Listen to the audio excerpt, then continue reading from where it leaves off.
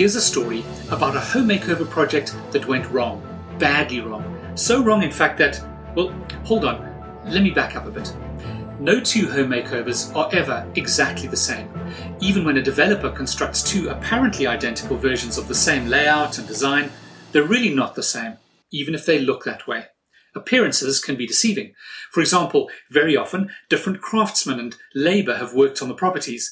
This will introduce variations in the way the work is carried out, perhaps from differences in skill levels or attention to detail. The weather is likely to have been different during the works. That can have unpredictable consequences like concrete poured on very hot days that can dry out too fast. And that's just to point out a couple of invisible ways identical properties actually differ. So when it comes to one-off, unique, standalone home projects, even ones that sound similar, they are in reality likely to be significantly different.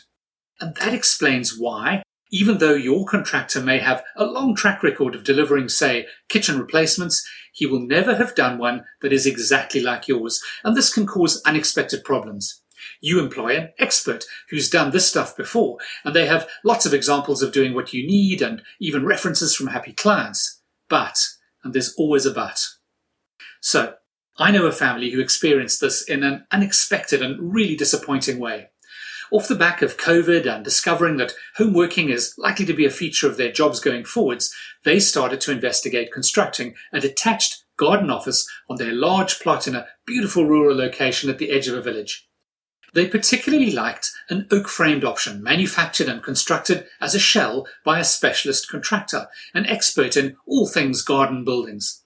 They visited a show site and fell in love with the exposed oak beams and traditional aesthetic of the show building. It seemed such an appropriate solution for this countryside location. In short order, quotes were prepared, designs were developed, and discussions progressed about the interior, which was to include various entertainment spaces for their growing family and, of course, a spacious home office. Since the specialist contractor limited their input to the external structure, a separate contractor was needed to construct the foundations, and also, once the oak-framed shell was completed and the roof installed by the specialists, that contractor would be needed to fit out the interior, including internal walls, electrics, lighting, plumbing for a bar and toilet, shower, finishes, and so on. This led to a suitable contractor visiting the property for a briefing, and before long, their quote was submitted. But then something awful happened. I wonder if you can guess what it was. Completely unexpected and all the more devastating because of it. If you'd like to find out what went wrong, then I'll share the rest of this frustrating story in just a few moments. Hello and welcome to Home Makeover Project Secrets, the show that equips homeowners with the skills and understanding to execute successful home projects, that goes behind the scenes of home build projects to unlock the secrets and share insider tips and strategies to save money and time on any and every home makeover project. What you learn will give you the confidence to embark boldly on your next project, and you'll know what to do so your story has the happy, dream home ending you deserve. I'm your host, Andrew Phillips. When I talk about home makeovers, I include renovation, remodeling, alterations, additions, going up into attics and down into basements, redevelopments, and even ground-up new builds. Any and every project where you're going to be appointing professionals, designing something, buying materials, carrying out construction work, employing contractors and subcontractors, suppliers, manufacturers, and even if you're doing some or all of the work yourself, all things home build. I'm delighted you've joined me today. Because we're dealing with what might be quite complicated information, especially if you are unfamiliar with some of the terminology and processes, the show notes and transcript will be uploaded to our website, www.thediypm.com, so you can easily revisit any episode and refer to the key information shared each week. And of course, if you prefer to watch or read an episode rather than listening, you'll find links on the website as well. We also include any links to resources, free gifts, and other useful information mentioned during episodes. And now, back to that devastating bombshell that arrived out of the blue. It appeared in the form of a letter from the local council, who, yes, you've guessed it, refused planning consent for this dream addition in their garden. How on earth could this have happened? After all, they had consulted a specialist manufacturer who has only one job, manufacturing and installing oak frame buildings in customers' gardens. As part of their service, the specialist has successfully applied for and received planning consent for every building they've ever constructed. So what went wrong this time? Well, that 100% success rate is a bit misleading. Yes, they have gained consent for every building they've ever installed, but it's equally true that they failed to gain consent for all of the buildings they weren't able to install. And who knows how often that's happened. Only they do. I'm not for a moment suggesting they misled the homeowners, and I suspect they were as disappointed as their prospective clients. It's probable they wouldn't have wasted their own time applying for consent knowing it would be refused. But this brings me to the first question I want to address today, a question asked often. When is the right time to apply for planning consent? Is there a strategy that works best? And the answer is yes, there is a best time, and yes, there is a strategy that works really effectively. From the moment you begin to contemplate any home makeover project, you should keep in mind the 5 principal laws that affect construction projects. I outlined them in episode 4, so do hop over to the DIYPM.com/podcast to listen to that episode if you haven't yet. Planning is one of the first to consider. Now, planning consent is generally only required if your home makeover will change the external appearance of the existing property, making it bigger when you add an extension, or taller if you go up into a loft and reshape the roof, or add another story. Or, like this example, add something in the garden. It's worth noting it can be more subtle, affecting, for example, the materials you may be allowed to use if you alter the appearance of the property, or even just adding or changing windows and doors. So, as soon as you start to become serious about your project, and if you think you will be or even might be changing the external appearance of your property, you need to find out what planning restrictions exist relative to your property, if any. The timing is as soon as reasonably possible. A simple but effective way to do this is to arrange a consultation with a local architect who specializes in similar work to the project you are considering. Invite them to visit with a view to them submitting a fee proposal to provide you with architectural services for your project. When you meet, outline the project and ask what their opinion is of the potential planning situation. If they know the area, they should be familiar with local planning regulations and would be able to give good insight into the level of risk, which might range from no problems envisioned at all, seems straightforward, to highly likely to be refused consent, forget it. You can probably get this insight for free during that initial consultation. I'm not suggesting you mislead them, as there is a strong possibility you may ask them to manage the planning application on your behalf if their advice suggests your circumstances may be more risky or complex. If they do advise caution, and depending on how much latitude they believe may exist, you might then move to a follow-on step and consult a specialist planning consultant, a local expert whose focus is on advising clients on and obtaining planning consent on complex or contentious projects. Again, an initial free consultation would at least give you insight into whether it's at all worth pursuing your dream project or whether you need to go back to the drawing board to find another way to achieve your goals. And of course, both the planning specialist and the architect will be able to give ideas about what would be likely to achieve consent, if not the original dream idea you were hoping for. In the case of the home office catastrophe, it's possible there was too much optimism from the specialist contractor who simply didn't realize the complexities of their particular location. And so a family's dreams were cruelly crushed, and the garden entertainment centre and home office has been scrapped. A word of warning: judicial precedent doesn't always apply to planning law. Explained very simplistically, a particular ruling from court proceedings can establish a principle such that in a similar future case, the court would apply the same ruling. In other words, if the court rules in favour of person A, then this may establish a judicial precedent that means that another unconnected person B in similar circumstances can achieve the same outcome at a different future time. But in planning law, obviously varying in different countries around the world, just because your neighbour gained planning consent to extend their property doesn't mean you can expect to automatically be granted consent to extend your property in the same way. An example could be two neighbouring properties back to back but facing onto parallel streets. One is in a conservation area where development is restricted, but the boundary line runs at the back of that property, so the neighbour, just a few yards away, is unaffected by those restrictions. There is another follow-on planning question about when can or should one pursue an appeal.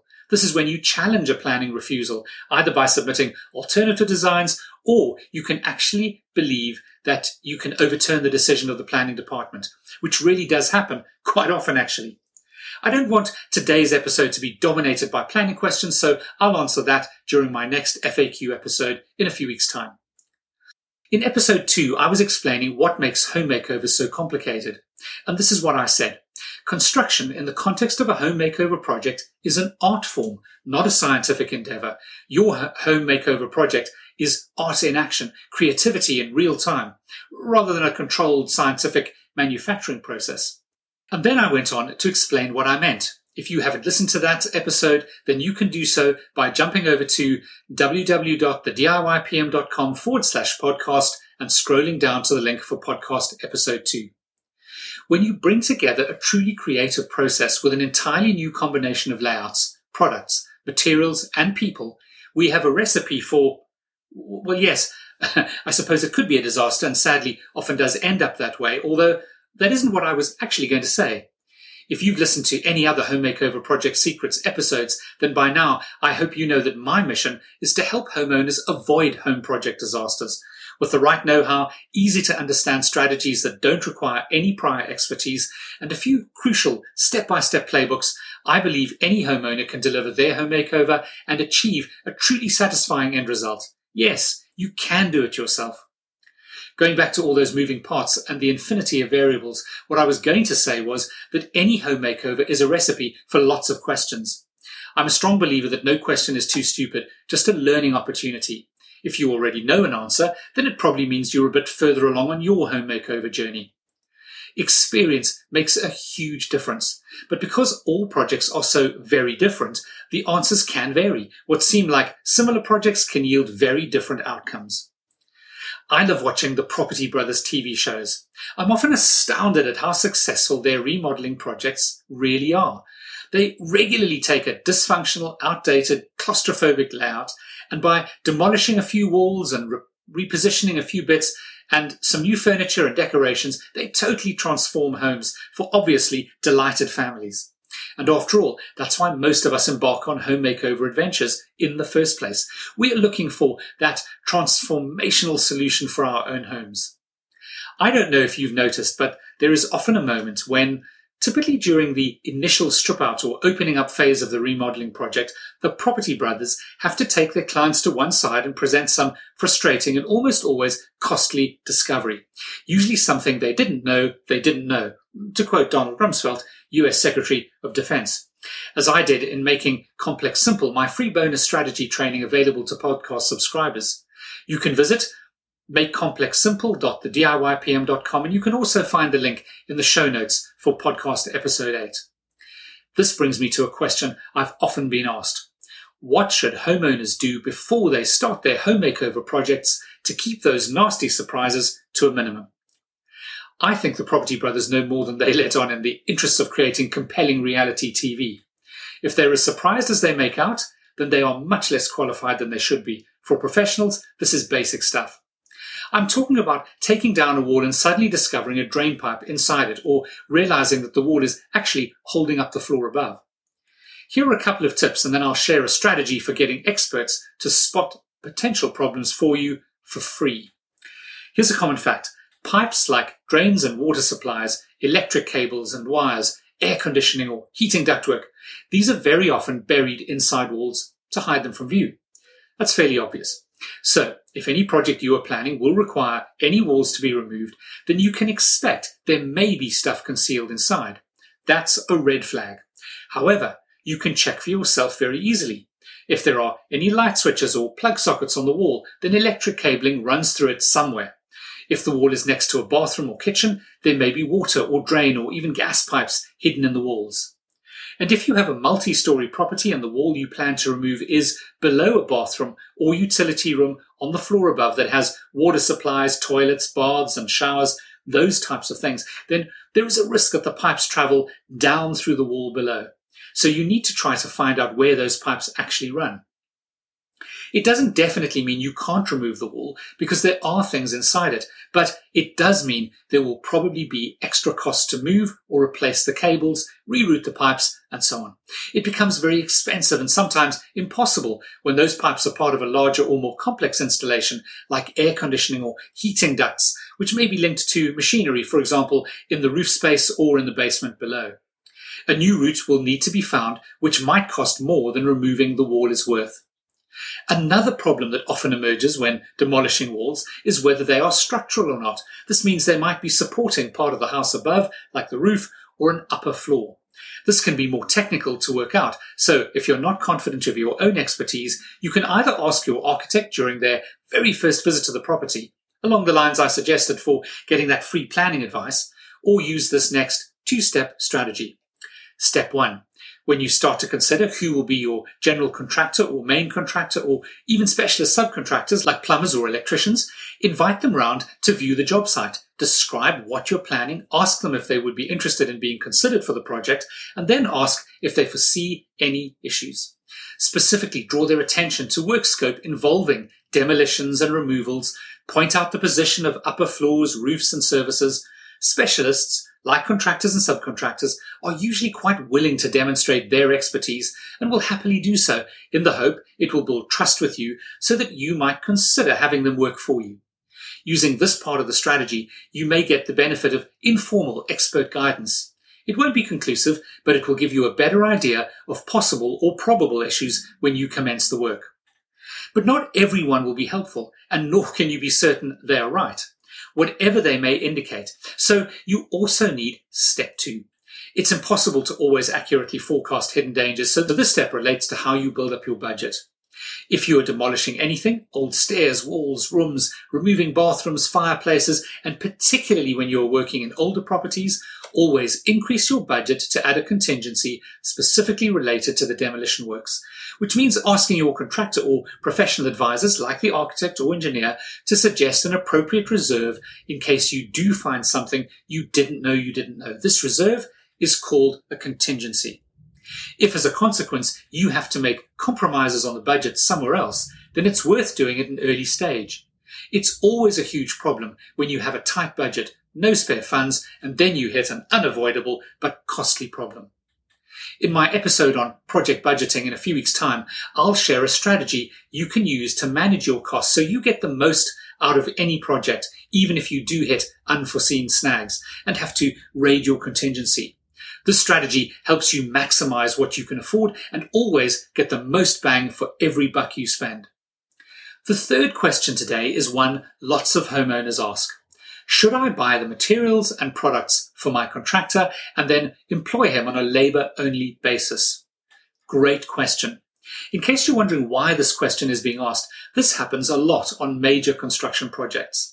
Construction experts, particularly on larger projects and where they're buying significant quantities of materials, regularly do this.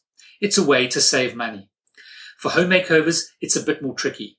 In podcast episode 6, I drew attention to the fact that when a contractor buys materials and products to install into your project, they typically add overheads and profit onto the cost of every single item. Then in podcast episode 7, I introduced the concept of aggregated marginal gains. I was using it to explain that one of the effective ways to keep project costs as low as possible is to have an awareness of every aspect of cost and avoid any add-on costs that aren't essential. You can find links to both episodes by visiting thediypm.com/podcast, especially if you've never heard of aggregated marginal gains and how you can use them to benefit your projects. By purchasing products and materials themselves, a homeowner can avoid the contractor's overhead and profit markup. That gets a big tick because it's a way to save money. It may also help smaller contractors with cash flow. Instead of the contractor having to pay for the things and then wait for their client to pay them back, the client pays direct to the suppliers. And the client, the homeowner, also benefits because those products they have purchased belong to them. They can control quality checking, manage delivery to the job site, and so on. So those are a few more ticks. But there are also some risks to take into account. Here are a few to consider. When a contractor provides a cost to do something where they supply the materials and the labor, then any risk around how they use those materials is on them. Most contractors will buy a bit extra, maybe 5 to 10% to allow for damage, waste, offcuts. That extra is included in their price. But if you buy the materials, then they have no reason to work carefully and not to waste the products. If they run out, they'll just ask you to buy more. Now, this may not be a big deal if we're talking about cheaper products like bricks or concrete blocks or sand for concrete, but it's a much bigger deal when it comes to a product with a higher cost. Take expensive stone floor tiles, for example. Let's say the contractor's fitting them to the wall in your new bathroom. If they're careless and break some slabs, they can just ask you to buy more slabs at your cost. They'll be much more careful if they bought the slabs. And when it comes to slightly more complex items like, say, a toilet, there are a few components needed by the plumber. So let's say you're supplying the parts. The plumber arrives on site as planned to install the toilet. Then he discovers you didn't buy one critical component, and now he can't continue with the install. If you can't immediately go and pick up the missing item from a local supplier, literally within a few hours, then the plumber wastes a day. Some contractors will be reasonable, and if they can, they may go to another job site and work there for that day. But if they can't or won't do that, they could charge you for their wasted day and charge you for coming back another day when you can confirm the missing part is now on site for the installation to go ahead. If the plumber is supplying the parts and he forgets to buy that critical component, then it's on him. He either tries to find the part in a hurry or he has to come back, and that return visit will be at his cost, not yours. Sometimes it can make sense to split a package, even though it may have complex elements, and bathroom components are a good example. You might choose to purchase the bath or the shower screen or the expensive mixer tap, but have the plumber buy all of the associated components, like the copper or PVC pipes. You buying light fittings direct while the electrician buys the cables and control switching is another example. One other consideration is that contractors can often get better discounts from suppliers than Joe Public, especially if they use a supplier more regularly and for larger volumes than a homeowner could for their own one-off project. It can happen that the contractor's cost, including markups, is actually lower than the best price the homeowner can achieve. My recommendation is to carefully weigh the risks against the potential cost benefits. For complex specialist items, perhaps like electrical components, plumbing parts, other than the big ticket items perhaps, get the contractors and subcontractors to supply and fix.